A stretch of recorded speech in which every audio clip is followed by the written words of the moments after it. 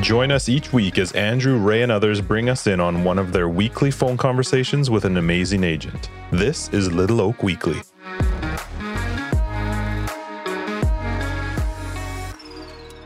Welcome, everybody, to another episode of Little Oak Weekly. This week, again, you got Justin Hawks with RE/MAX Little Oak, and we are going to chat with Andrew Bracewell again. He is an agent with RE/MAX Little Oak as well as one of the broker owners.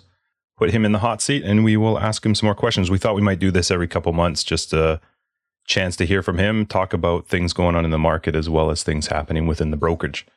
So without any further ado, let's give Andrew Bracewell a quick shout. Good morning. What's up? How's it going? I'm in my living room, sitting in the sunshine, so I would say it's going pretty good. My house is empty, and I have some peace and quiet. That's not bad for what are we, Thursday morning? That's pretty good. Thursday morning. Kids drop off was a nightmare today, so yeah, it was a mess, but we're through it. It's okay, so I'm good now. Sweet. So I just mentioned quickly in the intro that we're back to putting you in the hot seat and maybe doing this every couple months. You're going to be up for that? Totally. Yeah, I love to talk, and if people don't get irritated at my voice, then I'll keep doing it. That's great. Yeah, so I reached out again to a couple agents, and then I've got some stuff. Thought it'd be a good way to find some content to talk to you about, as well as things going on in the market and at the brokerage level as well. Okay, cool. Fire away. I only got stumped. I think the last time we did this, there was one question where I was like, man, that's a good question. And I feel like I fumbled. So I'll try I think in the end it sounded fine. I'll try not to fumble this time. I probably just rearranged your sentence anyway. Oh, yeah.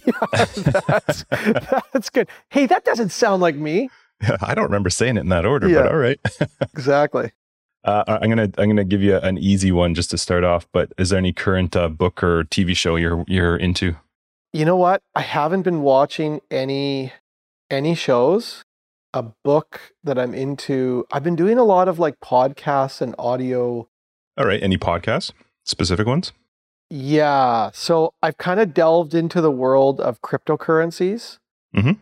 I got into that through a friend of mine, not like, 8 years ago when it would have been absolutely amazing. Yep. But in the last 6 to 8 months. So there's a few guys. There's a guy that I really like. I think his name is Rue Paul. I could actually pull it up here. I've got it right on my phone. So I've been watching like a bunch of YouTube stuff and listening to some, crypto theorists talk about, the world of Bitcoin, Ethereum, stuff like that. I dove into that world, myself from an investment perspective, like, I don't know, maybe 6 months ago. So that's proven to go really well. And so I've been really into that kind of stuff. And then I'm a fan of, Joe Rogan, Sam Harris. So Sam Harris has the podcast Making Sense, and then the app Waking Up, which is like a meditation type app. But yeah, Joe, and then the guests that those guys have, like I find that, between Joe Rogan and Sam Harris, the guys that they have on, I really enjoy listening to, and it's a broad range, right? It ranges from like whatever science to I don't know, like in revolution or evolution, all kinds of different, and then business, right? Tim Ferriss is another guy that I love, and I've been listening to his podcast. Although I'll find with Tim Ferriss, I think I like hearing him on someone else's podcast better than I like hearing him on his own podcast, because I find that when he's being interviewed, I like how the value and the information comes out of him when someone's drawing it out of him. So there's a unique thought on Tim Ferriss. All right. Are you ready? Because we're going to jump right into these. Yeah. I mean, I thought we were already in. Was that a fake question? That was my lob for you. That was the nice, easy one. Okay. That was the lob. That's I'm right. good. I mean, I don't know. I'll try to do my best, but I thought we were already going. So fire away. All right. So what would you say are your core values as an agent? Authenticity.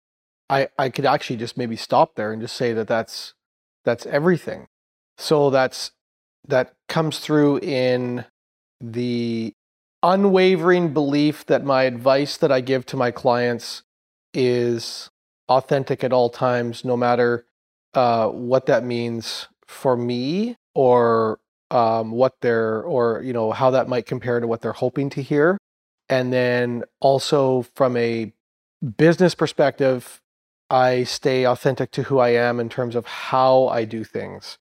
I've spoken about this before, but in years gone by, I would say that I did a very poor job of that. And when I did a poor job of that, I really hated what I did for a period of time. So yeah, authenticity is, I don't know, I guess it could be my only core belief, but it's definitely number one by a long shot. So someone asked us so where would Andrew stand on what he would say the core values and philosophies are that would make a good platform for the success of an agent? Would you stick with pretty much the authenticity then? Yeah. Okay. So that's phrased a little differently. I could expand on that. Mm-hmm. I think that's the trap. There's a bit of a trap that you can fall into. I can't speak about all sales careers, but I can talk about real estate. And the trap that you can fall into in real estate is trying to become someone that you are not.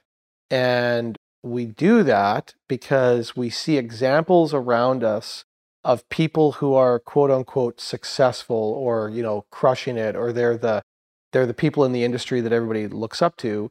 And then as a result, I know what went on in my mind subconsciously was that I needed to become that. And the problem is that only works for people for whom that is a good design for. And I would say more often than not, mimicking somebody else, can sometimes not work out. And the reason it doesn't work out is because it's, you're maybe contradicting who you are. So finding a way to have you come through in what you do, the way you communicate with your clients, the way you market yourself, the way you talk to somebody when you're in an open house, the way you talk about your value proposition when you're sitting at someone's dining room table. There is obviously value in learning from those that have gone before us, but at some point in time, you have to customize it to you. And I think there's just a multitude of benefits that come from that. Number one, your messaging is more authentic, and I think that people see and feel that. It doesn't sound like it's coming out of a can. And I also think the more we can put ourselves in a situation where we're just us walking around doing our thing versus trying to be someone else walking around doing our thing, there's a higher level of likelihood that you're going to enjoy and love what you do. That was my experience. And so I would say that that's significant for long-term success in the industry. We had a training on Monday with, inside RLO training for agents on Monday. And one of the conversations Dave Bawa actually brought up was, you've seen some of his videos, his marketing videos. They're great. Dave Bawa's? Yeah, Dave Bawa's. Yes, I've seen stuff Dave's done, of course. Yeah, and they're great. But what he was talking to people about was that you needed to sort of find yourself. Don't look at what he's doing or somebody else is doing and, mimic and copy it, because you may look goofy if you walk around saying and doing some of the stuff Dave Bawa says. Yeah, totally. So I have an example of this in my own life. A lot of people know the name, or some people know the name Jesse Peters, the social savvy realtor. He's in Winnipeg, Manitoba. He's my brother-in-law. He got into real estate, I don't know how many years ago, maybe 8 to 10 years ago. Anyways, our wives are sisters. And so he runs these video boot camps, and he sells real estate. He does well at that. And then he has this other gig where, he teaches people how to use video and promote themselves online. And I've talked to him about this as well. And there's people that go to his boot camps or learn from him and just try to copy him. And more often than not, that doesn't go well. The people who really takes off for, or who really, grab hold of it, take the ideas and the concepts, but then insert their own style and philosophy into it. So it's actually kind of ridiculous. I've seen a couple agents from across North America literally copy him verbatim, to the point where the way they're moving, the way they're talking, the things they're saying, it's like they took a video of his and then made it identical. And it's so obvious that it just feels canned, right? And what Dave's getting at, I think, is really true. We're all unique human beings. And in Dave's case, as an example, Dave's into music. He's actually a really good artist, and he can sing, and he loves to cook. He's a chef. And so he has inserted that into the way he operates. His clients know that about him. It comes across in everything that he does. That is authenticity. And that's good from a client experience perspective. And it's also great from an agent perspective, because you're just being you. Pratik is another guy. Pratik isn't, I've never gotten to eat his food. I hope one day I get to. But Pratik seems to be an amazing chef. He's really into the culinary arts, and he's done a number of videos and things like that incorporate, the preparation and consumption of food. And I mean, number one, people love food. And number two, people love to know who a person is. And so, yeah, the more you can incorporate the more significant depth to who you are and allow your clients and the public to see that, I think the better off you are. And you're the greater the chance of you standing out, because nobody else is you. You're the only you, and you're unique. I love the idea of somebody trying to keep up with Jesse. You'd need like the energy of 10 5-year-olds to mimic him. Oh, 100%. Just like Jesse is, like if he were sitting here in this conversation right now, he'd burst out laughing and he'd totally agree. He'd say something to the effect of like, yeah, I'm crazy. Like, and he knows he's got energy. He's got energy. He's got crazy energy. Jesse's actually, he has incredibly high highs and he can have low lows, right? I think that's probably typical of a person who's that high energy. At some point in time, you crash, right? But, when he's working, he's on. And yeah, to attempt to do the Jesse Peters thing, if that is not who you are, I mean, it's just going to come across so bad. It'd be obvious. It'd be so obvious, yeah. And not to say that there aren't other Jesse Peters in the world, or aren't other Dave Bawas or Pratik Singhs, but you've got to take the concepts and then make them yours, and somehow find a way to have your personality and who you are shine through.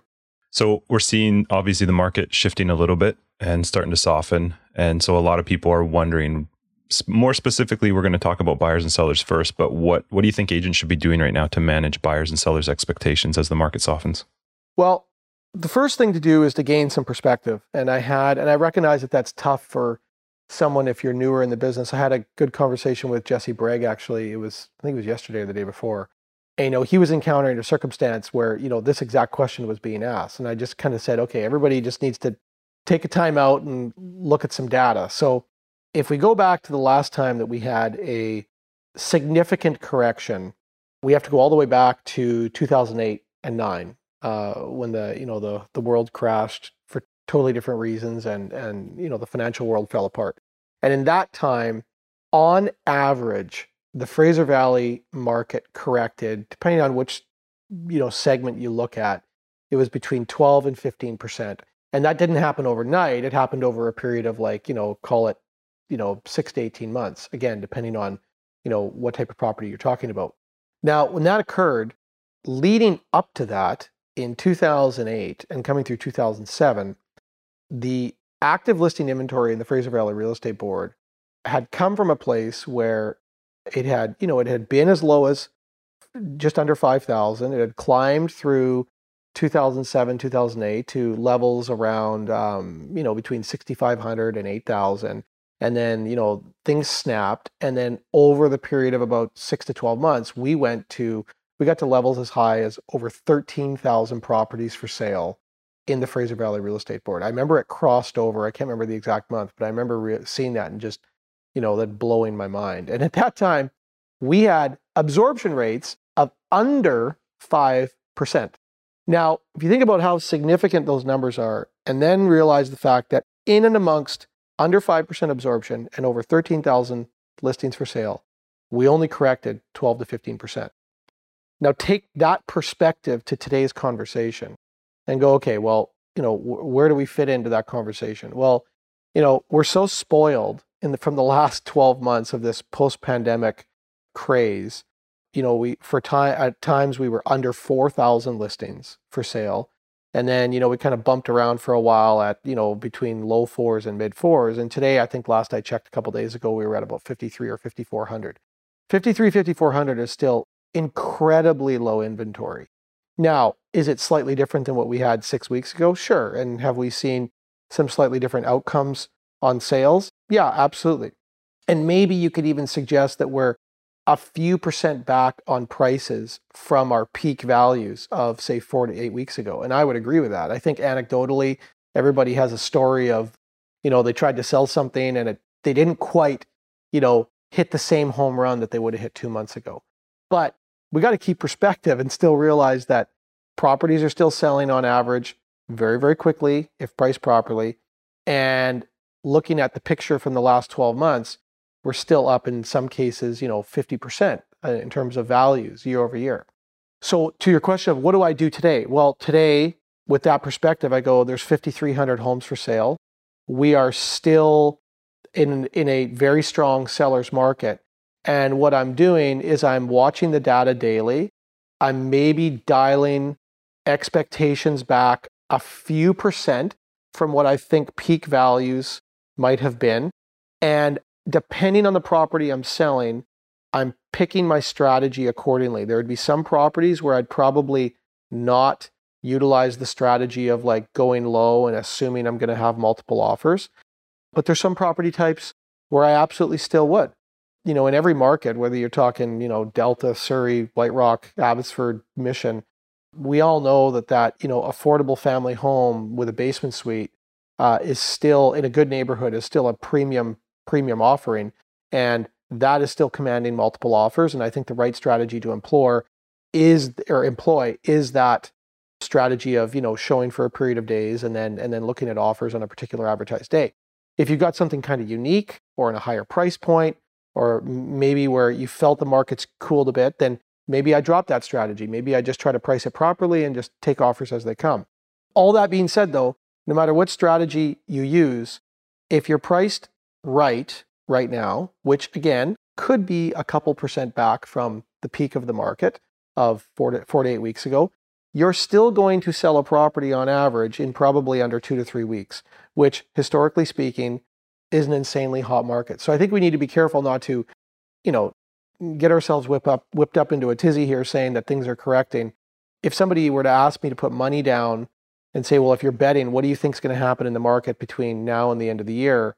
If someone gave me an option of, say, down another 5%, status quo, or up another 5%, I'd probably lean towards saying up another 5% versus down or even staying the same. I think that we've just hit a bit of buyer fatigue.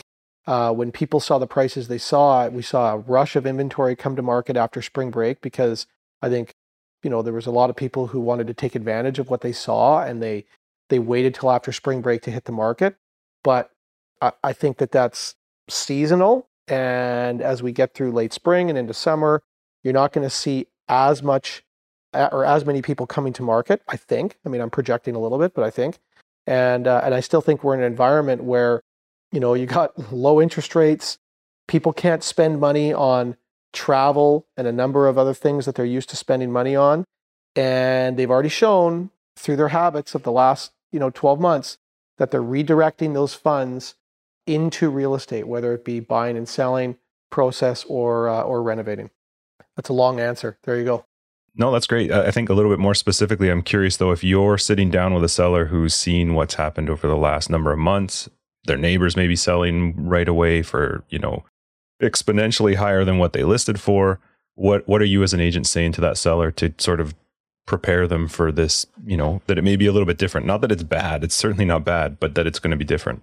Well, I'm kind of having a conversation like I just did there. I'm walking through the story of the market of the last 6 months, showing them with, albeit it's probably more anecdotal evidence because we haven't had enough data come out to show a mild correction, but I can show people sales from 8 weeks ago and then show them a sale from this week of a very comparable property. And there's a lot of examples of the most recent sales being down a few percent.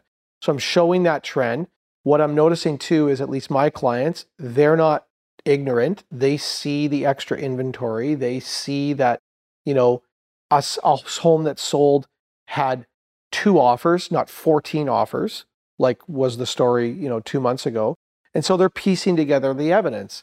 And then, when you have that conversation, I have found that, laid out the right way, people understand that. And they, I haven't had a challenge or a difficult time getting people's minds around what is an appropriate expectation of value.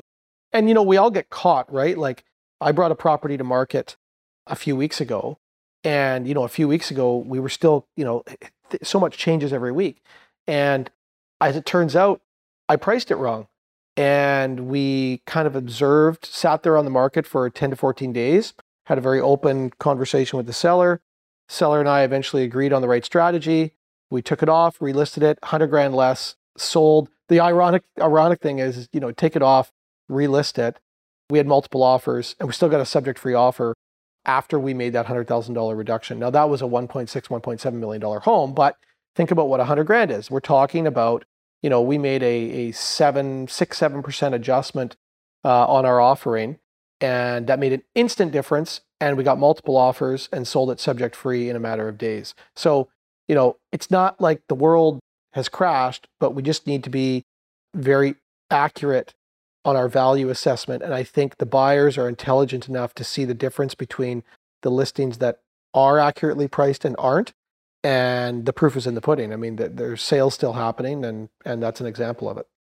So with the fact that, the numbers you're talking about, the numbers are very small in difference. Do you think agents should be doing anything right now to adjust how they're doing their business? Like, you mean in the conversation with clients or in the... No, their own business. So how do you think yeah. Sure. Yeah. So I think, this is a pitfall of, or a bad habit that people fall into in this industry is when the market is busy, all we're doing is we're harvesting and we're not planting seeds. And so there's going to come a time when, the harvest ends. And if you haven't been planting seeds for 6, 9, 12 months, then you're going to feel that at some point in time. So things like, whatever people have done or intended to do, and the activities they've dropped, whether it's been, the activities within their database, maybe it's, farming a particular neighborhood, maybe it's, business relationships like professional associations, Rotaries, kids sporting events, whatever it is that the activities you need to do in order to drive business in a more normal world. My advice to everyone right now would be make sure you are engaging your database and the people in your life at that level, because you're gonna need that. And sometimes there's a fostering of a relationship before a transaction that takes 6, 12, 18 months. The actions you take today are going to be maybe what generates your revenue 12 to 18 months from now. And 12 to 18 months from now, it's highly likely that we're not going to be in this type of hot real estate market. You kind of answered part of the question I was going to ask next, which is, what's your conversation with a new agent that has been in the market or, been in real estate maybe just for the last half year, who has been in this position of very busy market, relatively easy to sell, very difficult to help buyers, but how do you help them shift and think about something when they haven't? And I mean, even seasoned agents might fall into this too, but where they've not seen that down time, that market that's slower and definitely requires a bit more work. Yeah, like I just would start by saying, like, we all fall into it. Like, I can say that I have fallen into it. Like, just for sheer lack of time, I have missed out on some things that I normally do this year that I haven't done, literally because there's only 24 hours in a day. So don't, beat yourself up over that. I mean, I think that's normal to a degree. Jennifer Field she has a great philosophy. It was in one of our first podcasts, actually, when we launched this podcast before Christmas. We were doing some business planning stuff, and Jen Field talks about the seasons of her business throughout the year. She doesn't expect herself to be seed planting for all 12 months, because in harvest, so the way she runs her business, like, she is gangbuster, even pre-pandemic market. She says, well, I'm gangbuster, like, let's say March to June. So March to June, she's not doing the database seed planting activity, but she's very disciplined in that, other times of the year, she's religious about doing that. So I would say that it's, for everybody, not that we all chose this, but we've been in this incredible season of harvest where we've just barely kept up, and it's been great. We've been making sales and people have been making money, but now you need to turn your attention to the activities that are going to create a harvest next year. And then to your, sorry, I rambled there a little bit, but your question about a new agent who has started in this, I would say, well, adopt the Jen Field philosophy of give yourself a break.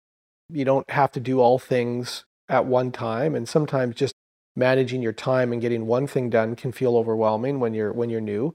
But yeah, there's a double-edged sword. Like, there's agents that started in our office in 2011 and 2012, and they would have done anything at that time to run into a buyer who was ready to buy, and they didn't. And as a result, I think they formed some really good habits early on because they had the lack of opportunity. The other edge to that sword is, and I'll pick on Jesse Bragg as an example. He's a new agent in Fort Langley. He's been around for, I think, not even a year. So maybe he's missed out on some of the lessons that an agent from 2011-12 learned early on. But what Jesse has gotten to do is he's gotten to get in front of people and write contracts and do deals. And there's lessons that are learned in that as well. So I think you just need to have an awareness. If you've been an agent who started in the last, let's say, 12 to 18 months, you need to be aware of the environment that you've started in and be asking those around you, those that you go to for advice, about what life is like in a more normal world, and trying to dig in now and almost recreate the mentality from 2009 to 2012, simulate it as much as you can by talking to people, and start to pick up on some of those activities and those lessons that those people will have learned. So where do you think agents should be spending marketing dollars right now? Where do you think the best place is for them? I would definitely, however a person is envisioning their perception being to the world, like whatever that's going to be, I want to word that properly. Like you got to come up with who you are, right? And so who you are is going to come through in your website and your social media presence and whatever you choose to do that is your brand and your image. So I would first spend money on making sure that that brand and image is what I want it to be, and that there is a high level of congruency between whatever mediums you're going to appear on. So, like Facebook, website, Instagram, like whatever else you're on. And then there's, we're talking about digital stuff, but then whatever you're doing that's not digital as well. I think a mistake that people make is they get drawn into marketing opportunities and they're doing 3 or 4 different things that are all different and fragmented, and there's no consistency. So I'd first establish, whatever, feel good about your brand and your image, and then spend money making sure you're consistent across the spectrum. And then once you have that and you've got the consistency, then I would look at where you have opportunity for growth. So talking about, if you use the terminology of income streams, I'll use the word database a lot. Obviously, I've heard that, I use that a lot because I believe very much in that. But then you've got other income streams like, professional associations, neighborhoods, referral sources. Like sometimes people lean heavily on referrals from other agents across the country. But I would look at an income stream in your life where you think there's potential for growth. And then that's where I would direct my marketing dollars. For some people, that might just be, they might say, hey, you know what, I want to spend some money on some ads on, Facebook or YouTube or Instagram. I would, anytime you're spending money on advertising, my caution would be, make sure you've ticked the other boxes first. Have your branding and messaging crystal clear and totally consistent, because I think there's lots of examples of people who've spent money in that fashion, but it's money that goes to waste because their messaging's a little bit off, or they haven't thought through that enough. And I would always look to spend money on the most fertile soil. So if you've already got some traction in, like, let's say your kids are in a minor hockey association. Like Joe Pratap. Joe Pratap's kids are in hockey. I know that he makes a concerted effort to drive revenue out of those hockey relationships in his life. To me, that's a very wise use of dollars because he's already a known entity. His face is in that environment all the time. There's already a level of trust and awareness of Joe. And so if he were to spend a little bit of money and strategize about how to drive revenue from that stream, to me, that's totally different than dropping money on somewhere in the wide open world we live in on a bunch of strangers who don't know who you are. The only thing I want to add to is just from a nerd who likes numbers is also find a way to measure it. Make sure you've got some sort of analytics and ROI, not just throwing money at anything. Totally. So, I'm a amateur when it comes to, the digital side of things. And I mean, as a brokerage, that's what you do. And, so I can't say I do it, but we do that on a brokerage level. But in my own sales business, I absolutely have measured and managed everything I've done for years. Now, as it turns out, I didn't build my career on Facebook and Instagram ads because I was, building my career a little bit before that time. But all the activities that I've done, the dollars that I've spent on neighborhood marketing, professional associations that I'm involved in, any dollars I spent there, and the dollars that I spent in my database, I could break down with a percentage the return on investment, the money that I spent in all of those areas. And I totally agree with you. That's highly important because if something's not working, that's not a bad thing. You just need to know that it's not working so that you can either, shift it, adjust it, or stop doing it. What do you think agents do currently that's the biggest waste of time and energy? Oh, man. Waste time on Instagram. And I don't mean ads. I just mean like social media. I don't know. That's maybe just a life conversation, not an agent conversation. But I think people waste a lot of time on social media, just burning up hours. I don't know. I'm not over everybody's shoulder, but the more people I talk to, I hear similar stories, and I've found that of myself. I can all of a sudden get lost in my phone doing something that's a complete waste of time where I could have been way more productive that time. So that's maybe not a business. I should answer that from a business perspective, but I would absolutely say try to make sure that your time on social media is a good use of your time and there's a benefit coming from it, because I think it's easy to get sucked into that vortex. Mm-hmm. That aside, just talking about maybe waste of time business activities, I'll answer it like this. I think that everybody, no matter who you are, like whether you're a brand new agent who has yet to crack $100,000 and make 10 deals, or an agent who's doing $1 million, I think that everybody needs to delegate more. And so a hot topic, a common topic you hear around that is hiring an assistant. And that's not achievable for everybody, because not everybody's going to go and get a $40,000 a year employee, depending on the level of business you're at. But just because you don't have an assistant or a full-time assistant doesn't mean you can't have a part-time assistant. It doesn't mean that maybe you haven't engaged with a high-level accountant yet who's going to stick with you and be with you for the next 15 years of your career. A bookkeeper. I know there's a lot of agents that, don't pay enough attention to the administration and bookkeeping side of things. And then once a year when tax season comes around, they're just totally distracted and immersed in the stress of dealing with paperwork, which they're probably not naturally gifted at because they're salespeople. And it just dominates their life for a 2 to 4 week period.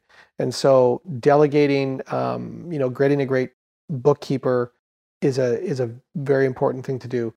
And then, other things too, like think of all the stuff that you do in your life, whether it's paperwork processing, measuring houses, photography, there's so many things that we have in our life that we do, and you have to take a hard look at all these things and say, what is the value of my time? And once I understand the value of my time, or what the value of my time should be, then what activities should I be alleviating myself from, because I can actually hire that activity out for less money than my value. And if I can take that time and put it into the activities that I need to be doing, then I can that's a good investment of my time, and I can drive more revenue. So I think that philosophy, no matter what stage you are in your career, taking a hard look at what you're doing is the way I would probably answer that question. So I want to ask you a question that's a little more generic, not specific to RE/MAX Little Oak, and more answered from the agent Andrew side versus the broker owner Andrew side. What do you think is the role that a brokerage plays in an agent's career? So I'm answering this as a salesperson or a broker right now? Salesperson. geez, there's a lot of words that come to my mind. So support, professionalism, consistency, dependability. I'll put it this way, like, so I built my career at Little Oak. I've never been anywhere else, but I would say and thank God that, for all of my career, I've never even, I can't think of a time that I've ever had to worry about this. But the assumption in my brain was that I could go out and do my job and I never had to worry about anybody else at the brokerage not doing their job. And now there's a lot of pieces to that. There's management, there's administration, there's conveyancing, there's custodial stuff, there's, people running around dropping checks. So I think the brokerage's main goal is to create an environment where agents only have to think about doing their job and never have to worry about anything outside of that. I think, I had the fortune of building my career in that type of environment, and that's what I think of as a salesperson. But then because I've ridden the salesperson chair for 18 years to I would say, fairly high level, that is the mentality that I bring into the broker chair, is that, I've sold a lot of real estate, and so I want to create that environment and continue to look for ways to better and improve it so that agents can just go out, do their job, and never think twice about, the brokerage not doing something that the brokerage needs to do. Okay, so let's swap now to the brokerage side, to the broker owner, Andrew's side, and how would he answer that? So the end result is probably still the same, but the methodology, like the way I think through that now, is different, because the main piece obviously is, like, when you think of that through a salesperson perspective, you're only thinking about yourself, right? I mean, you're not responsible for other people. And then when you flip over to the broker chair, now it's not only agents, but it's also staff within the brokerage that all contribute to making this machine run smoothly. I think where I start that conversation is first with belief systems and philosophies. What do we believe about ourselves, and what are our value statements? Kind of organically over the last 24 months, there's the tagline that, people have seen being used, and I've heard people using it: we have amazing people. And so I would say that is a belief that kind of is the umbrella over everything that we have and do in the brokerage, is that we have amazing people. That's been true for my 18-year tenure. And then in my involvement from an ownership level in the last 3 years, that's been by far the most important thing in my mind. And that's at a staffing level and at an agent level. So, I want to make sure that within the industry, we are fostering an environment where we have the most professional, courteous, kind, and effective agents in the industry. And I want our staff to be thought of as the most amazing, administrative and management support within the industry. And then from there, it filters down to our values. Like, what do we value as a company? And I would say, we value some of the things I just mentioned: professionalism, empathy, obviously productivity. I mean, that statistic of, we have slightly less than 5% of the agents in the Fraser Valley Real Estate Board, and we do 20% of the transactions. Like, clearly, productivity, a high level of productivity, is a value of our company. I think that over time, the way we get to that, it's maybe shifted. Maybe at one time, numbers and stats and sales were a little bit higher up the value chart than they are today. But I think that when you focus on having great people, high productivity just follows. And so we've never been more productive on a per agent basis than we are today.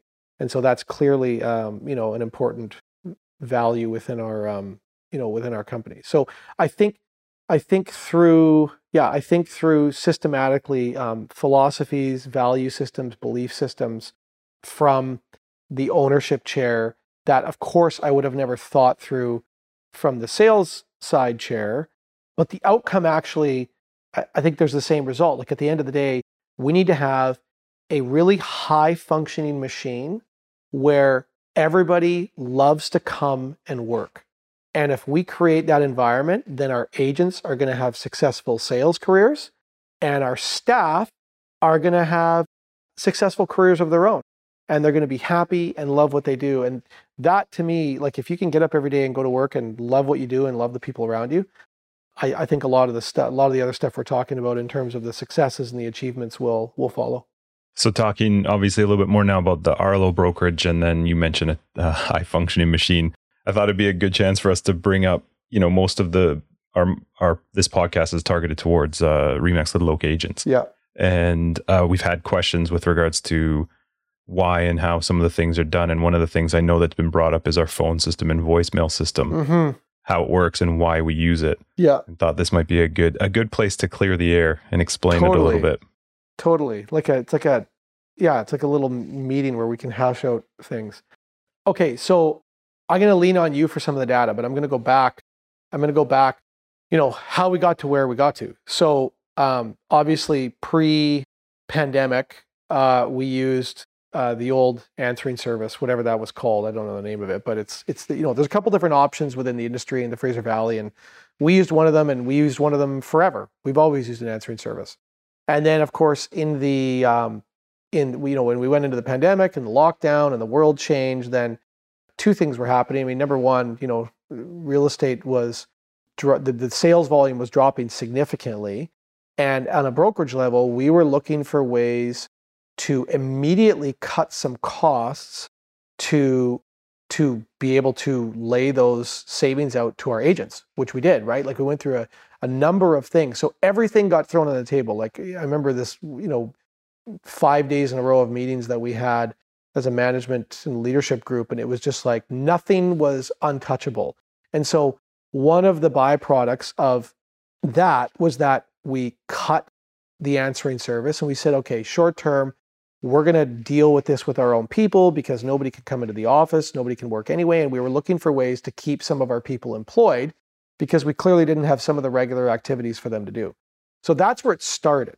And then as a lot of businesses and industries have discovered in their adjustment through the pandemic, we actually got some pleasant surprises through the course of the next few months when we started to observe some of the difference in the data. So this is where I'll look to you to give us some of the highs and lows. But, pre-pandemic, there was some data that came from answering services that we always had access to, but it was like data about, how often do calls get dropped or missed, or improper messages get sent out, or realtors get messages without the proper phone number, or maybe they've screwed up a name, or a message has been sent without incomplete information. So we just never knew that there was any other options. And so now we had data from our new system and we were able to compare the two. So maybe I'll let you talk a little bit about that, and then I'll talk about what our philosophy has been, moving forward. Right. So when COVID hit and we had to lock down, we originally went back to the answering service. And about 2 weeks in, we had to figure some stuff out. And through looking through stats and comparing it to old stats, realized that at that time, we were actually losing close to 20 to 25% of calls because of the answering service. And when we looked at past history, we were actually still quite high in the percentage of just lost calls. These are not just, somebody hung up. These are calls that got through and nothing ever happened from them. Like, let's just break that down for a second, just so because I didn't even fully understand that at first. So, Joe Thiessen phones in to the answering service and says, "Hi, answering service, I'm looking for Brian," or whatever, and then tell me what that means. They were lost. Like, what actually happened? So, we're not even getting that far. These are calls that just there was nothing that ever happened from them. A call. So the way that our phone system works, because we integrate multiple offices into a phone system, the phone comes in, and when they were on nights or when it was busy, which that never happened, but when it was on nights, those calls automatically redirect to the answering service. We can track those as soon as they come into us. We redirect it to the answering service. Yes. And we were losing at that point right there 20 to 25% of the calls, because which means when people knew they were going to an answering service, so the consumer, and this is true of any scenario, this is not maybe even just real estate specific, but when they figured out they weren't going to talk to a human, they hung up the phone, right? No, that was 20 to 25% that never got picked up by the answering service. The answering service never even picked it up because they're too busy. And that's right. And we assumed it was because of COVID and them being too busy. But when we looked at past history, we were still in the 15 to 20%. Right. Roughly lost call. Right. And then you compound that with the fact, like what you said, we were finding that people were getting wrong messages. The answering service obviously doesn't follow up or ask any additional questions. And agents were missing out. And so that's why we shifted to something where we could take a recorded message and get it directly to the agent, which meant they were getting more detail, caller ID, caller name. And in our case as well, which most people probably aren't aware of, is that if a voicemail or a message comes in that we can't understand, we're not sure, maybe it was an accidental hang up, our staff are actually calling those people back to find out who it was that they wanted to reach so that we can make sure we get them in contact, which never could have happened using the answering service. No. And what I loved about this, and again, this kind of evolved as we went, but that, like, you know, if somebody calls in and the message is kind of garbled and it's for a name and an address and there was incomplete information, our staff can kind of piece it together because they know all of our agents, they know what office they work in, and they also have access to look up the property so that they can kind of confirm the info. And then to your point, if there's still gray area, phone the person back and say, hey, it's Ali from Little Oak. We know you just left a message for Pratik. Just wanted to clarify that it was Pratik you wanted to talk to, and this is the property you were calling about. And the person goes, yeah, that's right. And then boom, message goes out. And like that is, when I discovered that we could do, or when we discovered that we could do that, we just realized, like, my gosh, this is a way higher level of service than we could ever get through a third party, like any answering service. Right. We also were able to track the fact that we lost less than 1% of calls, which meant that people were at least getting to the system, whether they chose to leave a message or not. But also, if you just like numbers, our office sees anywhere between 25 and 3,200 calls a month. And we send out anywhere from 350 to 450 voicemails a month. And that's after hours messages. Mm-hmm. Yeah. Yeah. And so then I should also say too that, I mean, I don't know if I need to say this, but I will say this. Like when we went into this, I mean, there was clearly a cost savings mentality because of what was going on in the world. And we were, you know, we were trying to look for, and when we first did it, there was a cost savings because we hacked the contract with the answering service. And then, you know, some of our staff, they weren't able to work full time, but this was some work that we could give them. I should say now that we're operational and running with this, we're certainly not continuing this because it's a cost savings. In fact, I don't even know or think that it is a cost savings.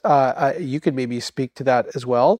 It might actually be just very similar to what we did before. So the motivation to continue this actually has nothing to do with money. It is solely related to the numbers and the data. And so, yeah, I guess that's all I'll say about that. And my mentality is I'm always willing to be convinced to do something different. I just want to follow the data. And if we're going to, you know, do something that somebody says is better, then we need to be able to prove that it is better.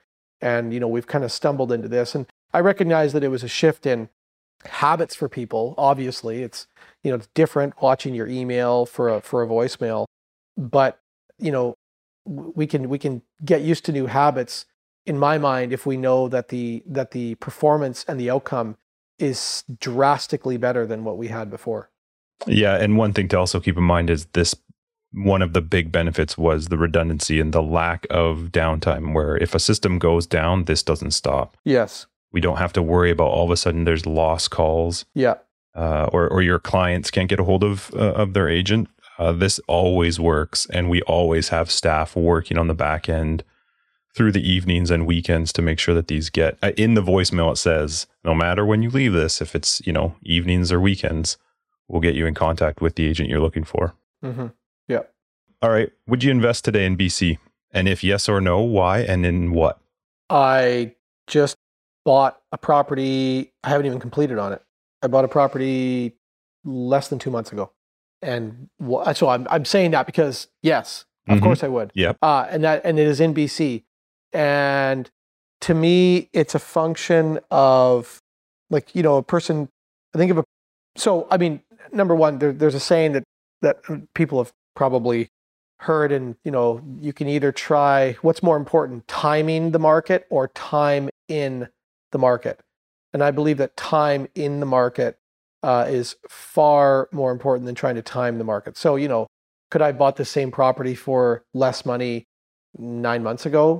Sure. Yeah, of course. But it's a property that I think is really, it's a great property to have. And I believe in the long-term value of holding property, hence the time in comment.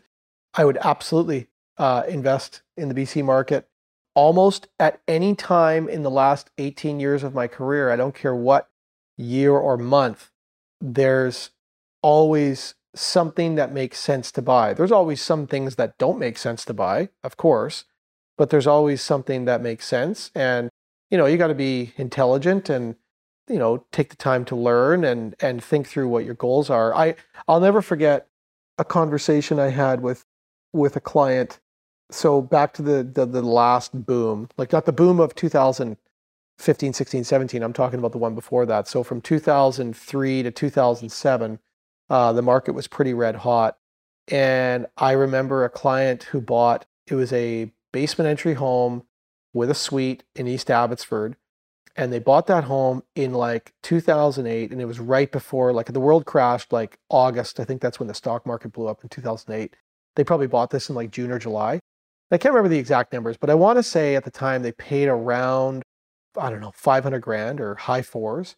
And at the time that was a lot of money. And, not long before, those homes had been worth like, $299 kind of thing. Anyways, they thought their life was over after the world crashed. And those people ended up staying in that home. So, we all agreed in the conversation in 2008, oh crap, we bought at the absolute peak. That sucks.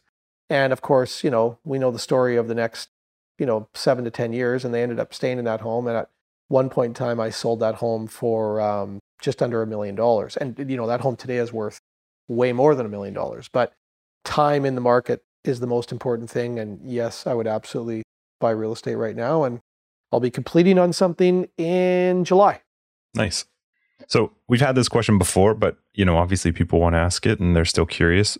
And maybe you've got something else on your mind, but if you could do one thing differently in your career up to right now, what would it be? So in my career, I would have been more relational and less transactional with my clients earlier on. I think I kind of covered that before once in a conversation. Maybe I didn't do it in our last one. Yeah, but it was just it was a shift in my brain, and I was young and dumb. Like, I don't know, like, you gotta give yourself a chance to make mistakes too. But becoming relational with people, being vulnerable with them, showing them who you are, learning to talk to your clients on a level that, I think there's an old school mentality. Like, I think, like my dad and, the baby boomer generation, no shot to, Stan Weeb and Gary Dirksen, if they happen to be listening. I love these guys deeply. But I think in that era, it was less normal to talk that way with people. And then those are the people that that's the generation that taught me. And I think as we've evolved as humans and, the new generation of agents has come up, I think it's more normal to integrate personal life and work, more seamlessly. And I think the faster you can learn to do that and just, be your authentic self and be highly relational, I think that has so many benefits. I think it drives revenue, like from a pure business conversation.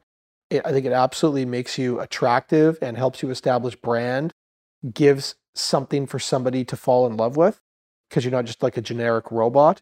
But then also it gives you enjoyment, because you're not this concept of like putting on my work hat and then coming home and putting on my home hat.